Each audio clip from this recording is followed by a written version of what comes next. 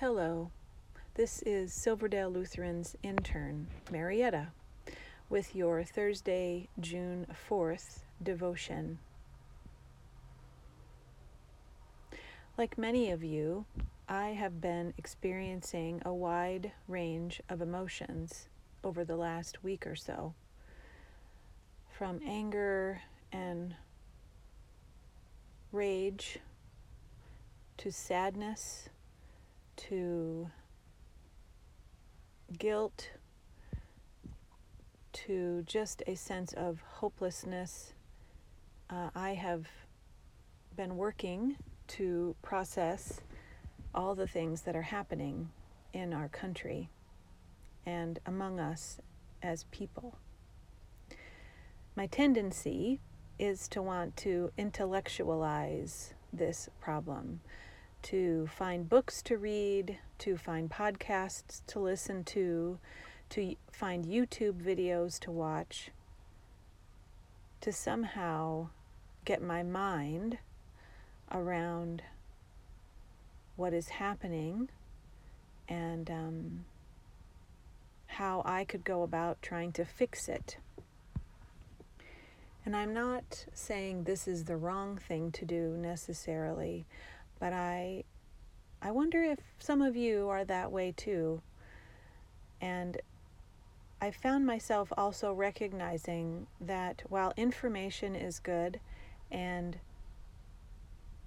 problem solving is important, I need to pair this with what my heart is saying to me and the place where I believe the Holy Spirit comes and brings clarification and truth to me.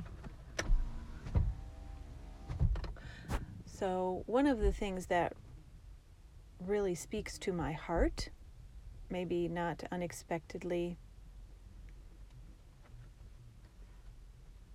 that for you to hear is Scripture.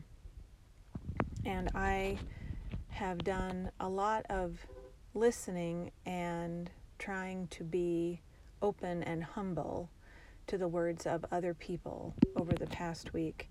And so I was led to this scripture passage from Colossians 3, verse 12.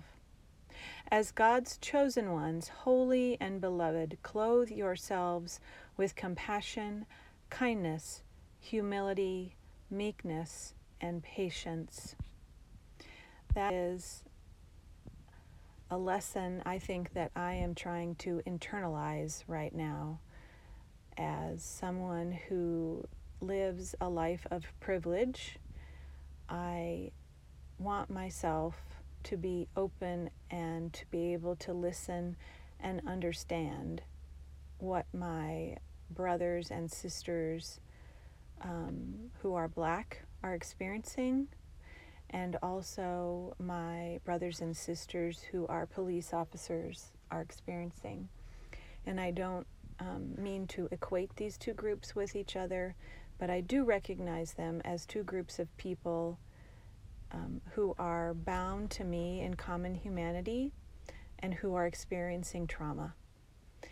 And so I want to humble myself before them and before God in a way where I can come alongside and be a person of understanding, be a person of peace, and be a person of love. So kind of where I am this week. And I would ask that you pray for our country, that you pray for whatever the Holy Spirit is putting on your heart in these times of deep trouble, and pray that God's wisdom and God's energy and the path that God has set for us is realized in and through our own lives. Thanks.